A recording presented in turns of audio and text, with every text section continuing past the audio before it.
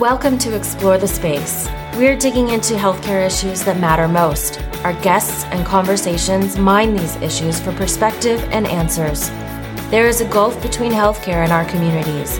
This is the place to talk about it. Now here's your host, Dr. Mark Shapiro. Welcome back to Explore the Space. On the podcast, I don't generally talk a great deal about where I live, the work that I do, my professional responsibilities, organizations that I work for, or anything like that. In this episode and in a couple of episodes to come, that's going to be a little bit different. Where I live, the work that I do, the organizations that I'm a part of have all been in the front pages of newspapers. It sounds like around the world, pretty much every major news outlet for the last 10 days or so, because I live in Santa Rosa, California, and that is a region that has been affected by some really devastating wildfires. I work at Santa Rosa Memorial Hospital, which thankfully was able to remain open during these extraordinary days where our entire region seemed like it was threatened with imminent destruction because of these out-of-control fires. And this is where I grew up. And the folks that have been affected, the stories that are being told, these are neighborhoods that I grew up playing in. These are people that I grew up with. The high school that there's footage of that has been to some degree burned down, that's where I went to high school. So this has been a very challenging 10 days, and this episode and a couple of episodes to come are very, very personal for me. And it's great in some ways that we can begin to talk about what's happened and what is still happening and what still needs to happen. So I'm delighted that you're listening to this episode. Hope that you can continue to listen as we go forward and share in what has transpired in the town that I grew up in, live in now, and love very dearly. So to that end, my guest on this episode is the Chief Medical Officer of Santa Rosa Memorial Hospital, Dr. Chad Krilich. Chad is a family practice doc by training, and he has been in Sonoma County for less than a year, taking the CMO job. I think we're at about the 7-month mark or so, and Chad was one of many, but certainly an instrumental hand in helping keep Santa Rosa Memorial Hospital functioning, operating, keeping morale high, keeping the staff focused, keeping the medical staff engaged, and helping our community weather what has been an extraordinary stretch of time. So, Chad, thank you so much for coming on the podcast. Oh, Mark, thanks for the invitation. It's a privilege. I've had a chance to listen to a few of your podcasts on Explore the Space and look forward to the conversation. When you took the job less than a year ago, I don't think that you could have ever scripted that less than a year into the job, you would be the chief medical officer at a hospital receiving international attention that's trying to help a community navigate a disaster. That's correct.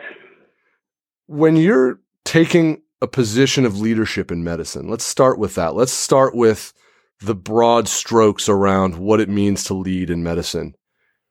Do you find that you are ever prepared? Do you get training? Do you learn by example? Do you improvise? Do you do all of the above or other things? Where does the training come from to be ready when you are in charge of a medical staff that is dealing with a disaster?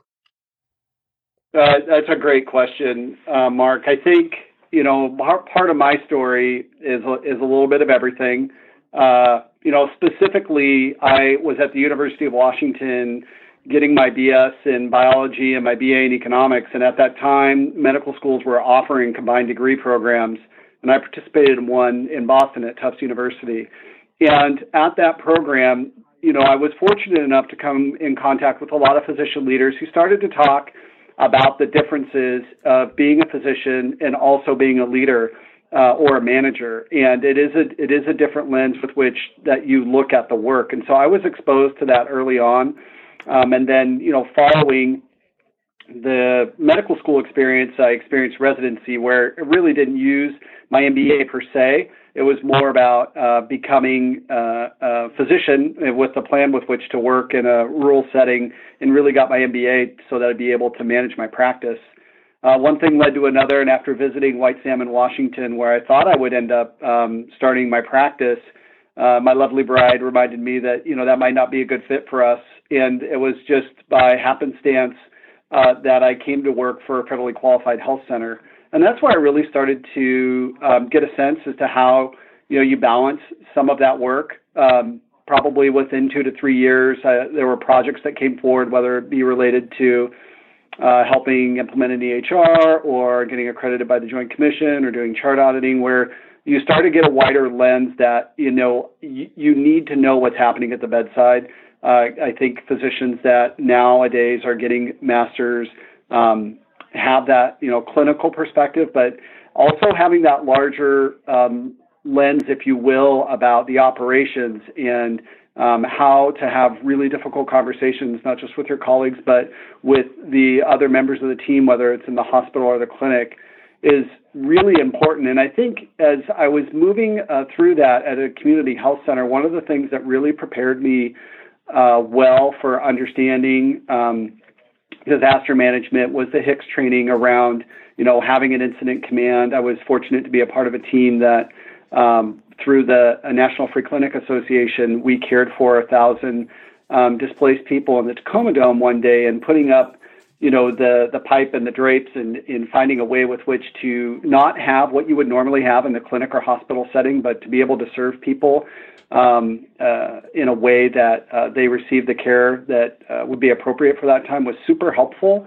And then over the years, as I transitioned as a medical director and a chief medical officer at MultiCare Health System, I was really fortunate, and albeit you don't wish for these things to happen, to have exposure to disaster preparedness, whether it be through power outages or snowstorms. And I think most of your listeners can probably relate to the preparedness that we all had to go through as it relates to Ebola and learning words like donning and doffing and how do we get ready for that. I think all of those pieces really helped to provide a framework or a wireframe around, using incident command and having a command and control structure in place where you need to make decisions quickly.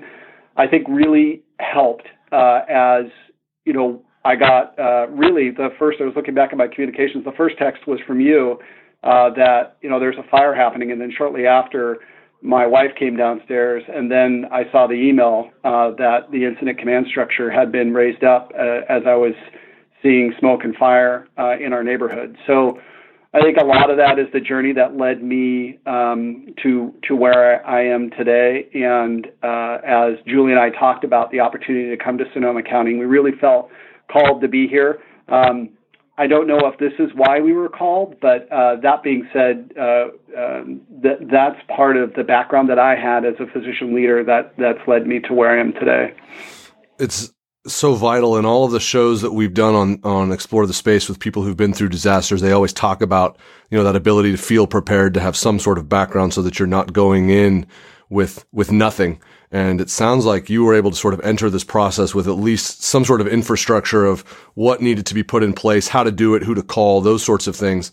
And it's funny that you mentioned, notification. In preparation for the podcast, I went back to our text string from Monday, October 9th at 2:43 a.m. is when you and I started texting, hey, there's some large fires burning. There's some areas of Sonoma County that are being evacuated. Figured, we need to both be up to date. My wife woke me up at about 1:45 in the morning on Monday, October 9th, and said, honey, I think that there's some big fires burning. I can smell a lot of smoke. We'd spent a lot of time in San Diego. I'd lived there for about 13 years. My wife is from there. And unfortunately, we had to deal with, and San Diego County had to deal with some significant wildfires. So she certainly knew what to look out for. And we could see a glow behind the mountain that we live at the base of and my parents live on. So it was, immediately kind of call to action, get everyone together, get everyone in the same place. In that period, though, one of the things that I remember is there was a feeling of, even though we were connected via text message, we were all going in different directions. We were evacuating. Lots of other people were evacuating. Some people were getting to the hospital to report for duty. When you're in that leadership role and your family's trying to figure out what to do, and you're trying to figure out what to do, knowing you got to look out for your family and you also have to look out for your institution. Those are two pretty heavy weights to try to balance out. What's the thought process that helps you to sort of tease out, okay, I have responsibility A, which is vital. I have responsibility Z, which is equally vital and very different. How do you start to kind of reconcile that? Because I think this is an important question. Anybody who is in the midst of a disaster really does have to sort of think through so that they can execute to best effect on behalf of both of those responsibilities. Yeah, great question. I think for me, it's one that's personal as well as professional. And whenever I've been asked similar questions, whether it's through an interview process or a colleague, the way I see it is I have my faith, I have my family, and then I have fitness, and then what I call my fiduciary responsibility. So 4 F's to just help me kind of balance out really difficult decisions. And so in the midst of this disaster, I knew I had to pray. I knew that I had to get my family together. I knew I had to get to work. And I knew I needed to do it carefully, and so that nobody was harmed. And in earnest, what we did is we went outside. We saw what was happening. We knocked on our neighbors' doors, and we looked at one another, and we said, we need to get out of here, and I need to get to the hospital, and you guys will be safe at the hospital, and then we'll just go from there. So I think, quickly we gathered up, what belongings that we needed, not having ever had to evacuate, and just seeing the fire on the hillside as around us. We just knew we had to go. I knew I needed to be present at the hospital, because at any point, as you're serving as a leader for an institution, right? I mean, that's the expectation. That's the training that you get in understanding how incident command works. You report for duty, and you make sure that your family's safe. And, I'm very fortunate that I married up. Julie's an amazing woman who understands the obligation that being a physician is and what the practice of medicine is like. It's not a job. It's a calling. I feel very fortunate to be practicing medicine. And that's really how it went down for us that night. Those first few days, Monday, Tuesday, Wednesday, I remember, we were in the thick of it the whole time. Those who had evacuated, we evacuated about an hour to the south, and we were able to gather ourselves, and, my family was safe and secure and was able to get to the hospital. And I remember knowing that obviously we were in a storm of unpredictability, but you circle back to the key principles, right? First, do no harm, and make sure that we're putting patient care first. Obviously, patient care is the patient at the bedside, but it's also how are we going to be able to best care for the community. That first stretch of time, though, it felt like there were dominoes falling. There were more evacuations. There were 2 hospitals that are our neighbors and partners that were evacuated and had to cease operations. There were staff that couldn't get in. We were immediately getting reports of staff person, physicians, nurses, everybody who lost their homes. There was this ripple effect of really bad news. And yet we were able to keep things moving. And in that period of time, I know you were getting that same sort of wave of news that was difficult, negative, sad, scary. What were you able to do to kind of, fend it off and maintain that sort of equanimitas that you have to maintain when people are looking to you to execute on a plan? How were you able to do that? Because I remember also in the command center, loud, lots of things going on, but there were always places you could look to know that, hey, we are still here, we're still operating, and we're going to keep going forward. How are you able to absorb the bad news and keep things going in the direction they need to go?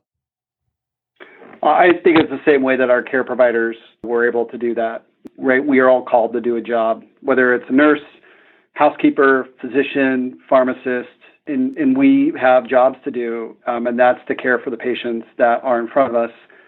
or our colleagues, depending upon the scenario. And so in the role as a chief medical officer, your job is to understand capacity management and to understand what resources you have available to you. And it's one of the things that, right, not going to medical school saying, I want to be a chief medical officer, but now, for, over the better part of my career now, serving in that capacity out of residency, the thing that I really enjoy about it is problem solving. And, this is a very unique problem where you have capacity management, not just by virtue of the volume of patients that are coming into your facility, but then the staffing. And the challenge of the staffing in this scenario is that you have the immediate incident with which, you have, approximately a smattering of notifications that people have lost their homes. And then as we sent out a communication via email and started to find out verification, that, initially it was, 60 some odd employees, 30 of whom were physicians, and then it escalated up to 130, 50 of whom were physicians. You start to solve the problem and say, okay, what are the resources we're going to need in order to meet the demand of those patients who are coming into our facility? And that's where, the money is at, because it's a super interesting problem to solve, and you're doing it because there are people in great need, and there's a lot of motivation that's driving you to get to the best answer to that question. And so I think knowing what everybody did in this space with dealing with a disaster, we're all called to do a job, and that's what we were doing. And we had a great team and have a great team here of people who've had tremendous experiences, whether it be our Chief Nursing Officer, Vicki White, our President, Todd Solness, our Chief Operating Officer, Tyler Hedden, a group of medical directors who have been through so much, including yourself. We were able to frame what the problem was, and then the incident command structure and the resources that were deployed, as well as the inputs that we were getting from the EOC. And you think of organizations like Public Health and police and CAL FIRE. I mean, we were given a lot of information to be able to understand more so what was coming our way, not just in terms of capacity management around staffing our facility.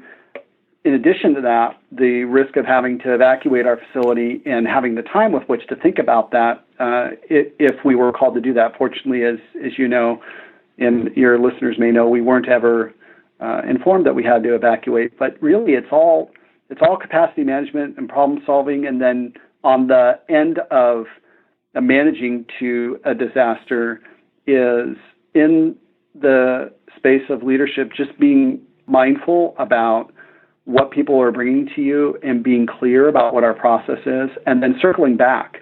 Example of that, I think that I continued on rounds last night to hear about was air quality within the facility. And, kudos to Tyler and his team and the staff informing us around, the smoke in the facility that people were smelling, and albeit it wasn't visible, but it was problematic, and people were needing to wear masks, and, people actually seeing the HEPA filters and the charcoal filters coming up to the floor and then experiencing, it's better. Executing on those things, I think, built trust within our teams, and our teams felt good about it, and our care providers felt better. And as you start to get these little wins over the course of, what really is a disaster, I think we were fortunate that these wins, were accumulating, and we were able to sustain our operations. It's so interesting that you bring up those two specific things around the air filters, and as we talked about before, everyone reporting for duty, people flocking to the hospital to get to work, and this idea of how that builds trust. And I'll be honest, I think that may have been the most important thing that was keeping us together, is that we were seeing that in the midst of all of this, in the midst of all of the bad news that we were discussing and that I pointed out and people have seen on the news, we were making headway. We were making the air quality better. We were getting masks distributed out. We were getting a control over where all of our people were and getting phone calls out to them. And when you do that, it almost feels like there's a sense of accomplishment and people know that they're being seen, they're being heard, they're being accounted for, and therefore they're going to want to, they're still part of this, and that it helps to make sure that the network, the community, the family that you spend time building when you're building culture, that doesn't just disintegrate, that, for lack of a better term, in a fire, it doesn't burn away. Because if that had happened, then we would have been adrift, but it didn't. And I think that's right, Mark. I think the other thing, too, is having the structure in place that called us to go to the shelters and go to the fairgrounds and see what CAL FIRE is doing and see what public health is doing and see what everybody else is doing. Everybody was working hard to solve the problem, and everybody in our community was having these wins. And I think, albeit amidst all these terrible experiences that everybody was having, whether it was physical related to having shortness of breath and having inhalation injuries and having burns, or more psychosocial around the loss of a home or otherwise, we were seeing over the course of this incident, fortunately, in the midst of tragedy, a lot of success. And we were fortunate enough to partner with folks who were building on that. You bring up the part around this that is the difficulty, the tragedy, and there was a lot, and there still is. The hospitalist division dealt with its share. Every division in the hospital dealt with its share in terms of personal loss and in terms of learning about and seeing firsthand taking care of patients who had been injured, patients whose family members had died. It was extraordinarily traumatic. What are the ways that emotion helps us in a disaster and hinders us in a disaster, such that we're able to recognize, I can't believe what I'm seeing. I can't believe how much pain and grief I'm seeing and how much I feel, but yet I still have work to do as a leader, and to be able to execute on that on the personal level, but also as a leader, what are the levers that you pull so that people know the emotion is there, we're not oblivious to it, but we maybe need to hold it or set it aside or come up with a different way to manage it so that we can maintain the priority? That's a great question, Mark. As I think about, leadership, right, one of the things that I've seen really good leaders do is have a level of transparency about who they are and how they operate. And obviously there's some things, that we need to be mindful about not being transparent about. So for example, I'm hoping that Todd, my boss, doesn't, show everybody my performance evaluation, which is coming up next week. Well, I'm hoping that goes well. But there are other things that we do need to be transparent about. So, for example, I think all of us, are familiar with death and dying and grief and loss and the typical things that you go through. And so whether it was with my son, Drew, as we were driving, them to a hotel, or with the folks on Incident Command, I was very clear that we need to be prepared for people that are going to come in and are going to be in denial, that are going to be angry, that are going to be bargaining, that are going to be sad, and then may come to some realization. And I think we all know, and certainly your listeners do, that it doesn't necessarily have to go in order, and people go back and forth to that. And so for me as a leader, I think acknowledging that that's the process, and then being transparent about it. For the Incident Command on day 2, when I reported that over 40 physicians were homeless, I lost it. So I walked out of the room. I went down to the outside of the cafeteria. I cried like a baby. I had my primal scream. And then I said, it's time to get back to work. And I think in that space for me, in dealing with the tragedy of it, I think in being a physician, just knowing that is okay. I think everybody's seen the picture of the emergency room physician outside of the department where he's on his knees and crying. And, I actually thought about that over the course of what we were experiencing. And so for other physician leaders out there, I've found, for me, just going back to our training, knowing that These are things that you're going to expect. And I think as a leader, being transparent to a level that you're comfortable with is good and right. And, at the end of the day, whether it's talking about managing a disaster or MACRA or what have you, having a transparency is, I think, critical in our ability to be effective as leaders with our colleagues. Was there ever a time during this period where, and I know what my answer to this would be, where things felt unstable? As we've talked, we've painted a picture that I don't want to give the illusion that Memorial, everything was mint condition and perfect the whole time, because it was a major challenge.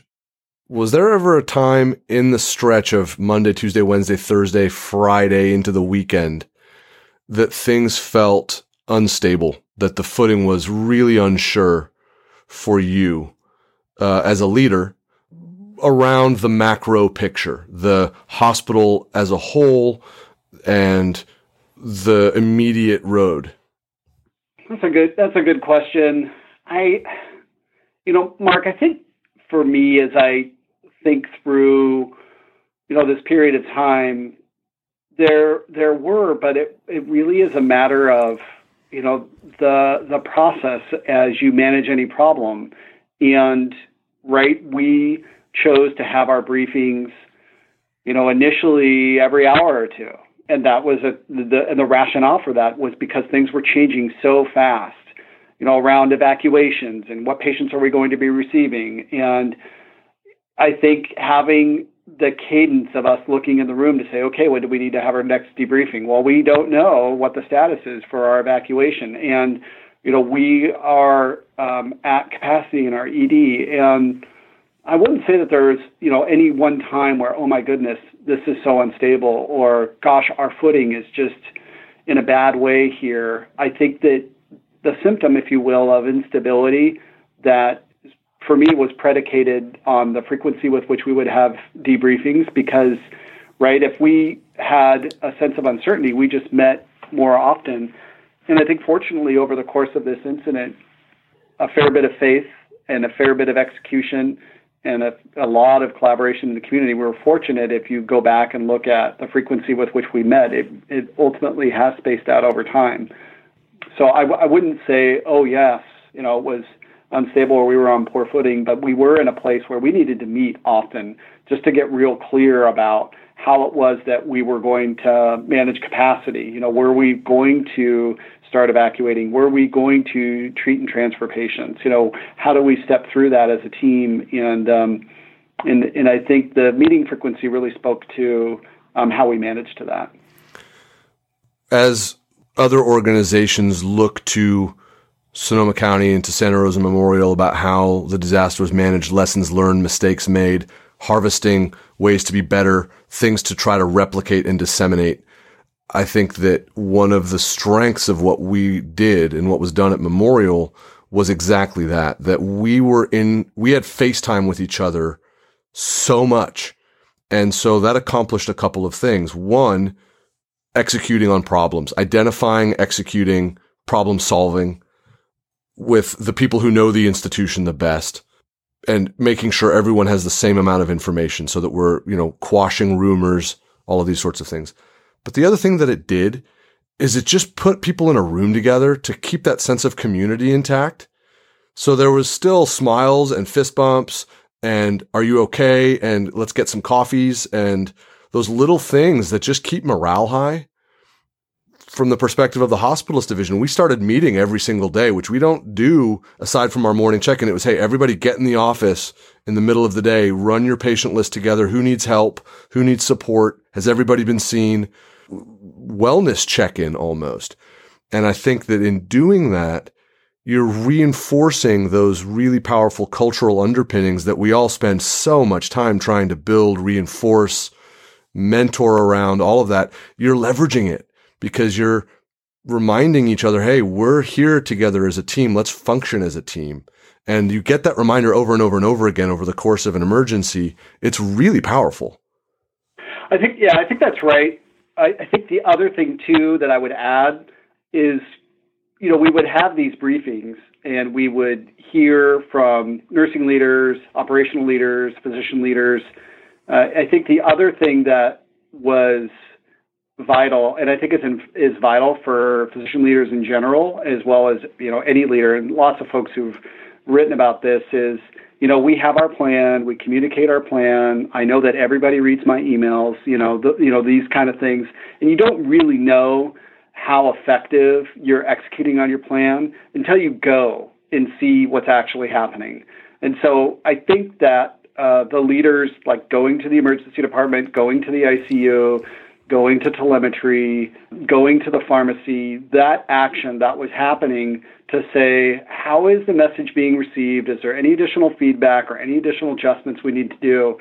I think is really important, not just in a disaster, and certainly it helped us in this situation, but just in general as a leadership principle. I think those underpinnings that were called out, I think for me early on in training and in practice, and seeing that I was fortunate enough to join a team who believes in the same principles and have worked with other teams that do that, that was really key in us being successful, not just as a hospital, but as a community, and just getting out and seeing and then making adjustments. So now we're at that point where the highest acuity part of this disaster is subsiding. We've gotten good information from CAL FIRE. It's in the news. The fire suppression, fire control is dramatically better than what it's been. The winds have died down, all of these things that are so vital to us being able to get past this first destructive phase of this disaster. Now we're entering a different phase where it's, let's get back to normal operations. And we've made that transition really, really fast. And as we've done so, we are not forgetting what's happened at all, but where do you think we have to continue to connect with what's just happened and recognize what's just happened and not go back to normal operations too fast, shrug it off and say everything's is fine, because it's not. Normal operations are not normal operations compared to 11 days ago. They're normal operations in this new world that we live in this region now. Yeah, I think, rounding last night, the phrase I hear the staff say is a new normal. And I am not here to tell you, listeners or, people who work within our ministry what that is. What I do know is this. I know that we are doing elective surgeries. All of our units are open. The threat of fire is still there. Just because they're contained, doesn't mean there isn't fire anymore. And so to that end, I think that we acknowledge where we are. I think, for me, the biggest concern is welfare of our caregivers and the fact of the matter as to whether or not they're homeless, and making sure that we have appropriately supported them just from a shelter standpoint, thinking about things like Maslow's hierarchy, right?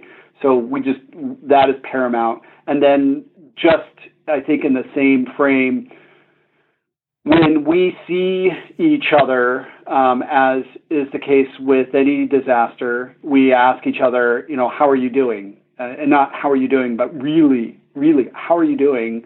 And if you are seeing someone who's tearful or withdrawn or otherwise, just creating space to listen, and then using resources that we have in place, as do many other organizations, whether it's an employee assistance program, a chaplain, or otherwise, because, right, you and your listeners know we are going to all experience grief and loss differently with any disaster, and having the appropriate supports in place will be different about what our new normal is.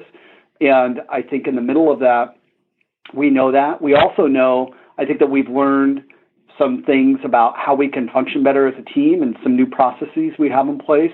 And so I think we celebrate that. We make sure we're taking care of one another, and we continue to return to, whatever that new normal is. And today, we know that we have a fully operational facility that's staffed, that's providing care to not just our community here in Santa Rosa, but as far north as the southern Oregon border, given we're a regional referral center, and north of the Bay Area. And so we execute to that, and then we go out and around and we check with our teams to see how we're doing and adjust accordingly. So as we're starting to do that work, right, we're in this phase now of where are our priorities, where are the things that we need to put our resources so we can get important work done. Does the priority list feel different now? And if it's different, in what way does it feel different for you as the CMO of the hospital, but also as someone who went through an evacuation with their family and had much uncertainty about the status of your own home? Have the priorities shifted? How do you recalibrate? We talked about responsibility A, we talked about responsibility Z. How do you recalibrate the priorities as you enter the different phase of a disaster? I haven't really thought about that one. So right, going back to my priorities, right, it's the 4 F's. And then as I meet new physicians and I talk with, MEC and any group that wants to hear, so what does the chief medical officer for Sonoma County do? I say, my job is to make this a great place to work. Yes, that's measured by physician engagement scores, but really that when you meet people and they talk about the place that you work. And that's what I said prior to this disaster. The measures for that are value, and I know you've heard me say this before, Mark, but I'll say it just so that your listeners are aware that that is an equation. It's value, and it equals quality over finances. And then the quality, of course, is all the measures that everybody knows about, whether it's mortality, readmissions, harm, patient experience, and then that's over finances. And that is, how do we be successful financially, not just from a cost standpoint, because I know when I talk with physicians about finances, and if I just talk about cost, it's almost like Beaker from the Muppet Show, and it's an immediate tune-out. I need to talk about revenue because that's important as well. And so that's the framework that I have as a CMO when I talk with people. So what is it you do anyways? Well, it's about making this a great place to work, and it's about delivering value. And so in the face of coming off of a disaster such as this, I think the tie-in for me, it goes back to making it a great place to work and being in a place where there was a disaster. Part of what I absolutely have to execute on is hearing what physicians need, because that's who I serve, and listening to my colleagues in this specific time. What I'm hearing that they need is, for those who are displaced, they need shelter. For those who've experienced the disaster, they generally, from how I'm seeing it, want to be heard, and they want to be given the opportunity to make things better, and they want to contribute. And so I think as I walk with the physicians in this community, I, as a part of my job in making this a great place to work, need to hear that and need to execute to it. And so that, I think, will be what's different, right? I didn't come to Sonoma County thinking that one of the big things that I'll need to focus on is shelter. That wasn't a part of the pros and cons, this decision that Julie and I made in making the move, but that is paramount, I think, go forward as we look at, I think the latest numbers are that we have 50 physicians who are homeless and 80 of our other care providers that are homeless as well. And that is definitely at the top of my list as well as Todd's list. So you framed the priority issue, which is this issue of getting housing for our teammates, for our colleagues, for the people that we work with. And you've also framed this call of, we want to make this a great place to work. And I would also suggest, though, that as we go forward, I say we, not just us as the community at Santa Rosa Memorial, I say we as all of us in this region, we all have that responsibility of, we have to make sure that we continue to make this region a great place to work so that people continue to come to our area. It's an amazing place, and it's a great place to live. It's a great place to visit.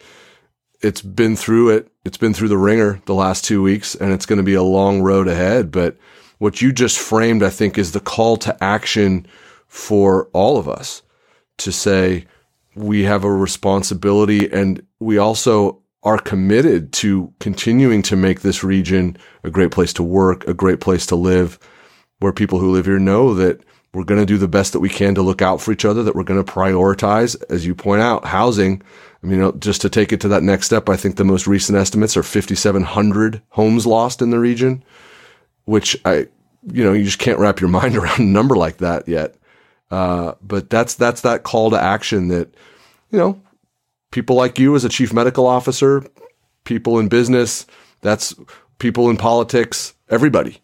That's our call to action. That's the biggest step forward in my mind of how do we start moving again. No, and I agree, Mark. I think it is about making not just the hospital, but the place where we live a great place to live, and that's the work. So I think is people in positions that understand shelter, better than I do, which are a lot, because I really, have just a basic underpinning of it, are coming together, and it'll be important for us to get clarity about what that looks like for the people who live in our community.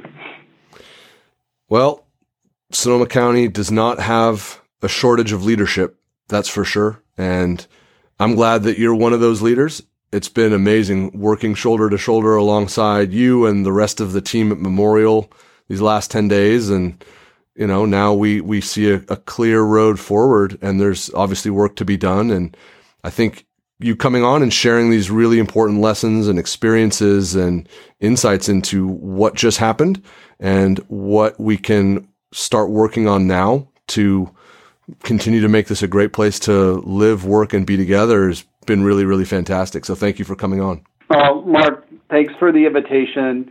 I think if I could, I'd just like to leave folks with a couple thoughts. When we had our debriefing with the medical directors, who really, from my perspective, made my job really easy over the course of the last couple of weeks, there were two key takeaways that I'd share with your listeners. One is practice.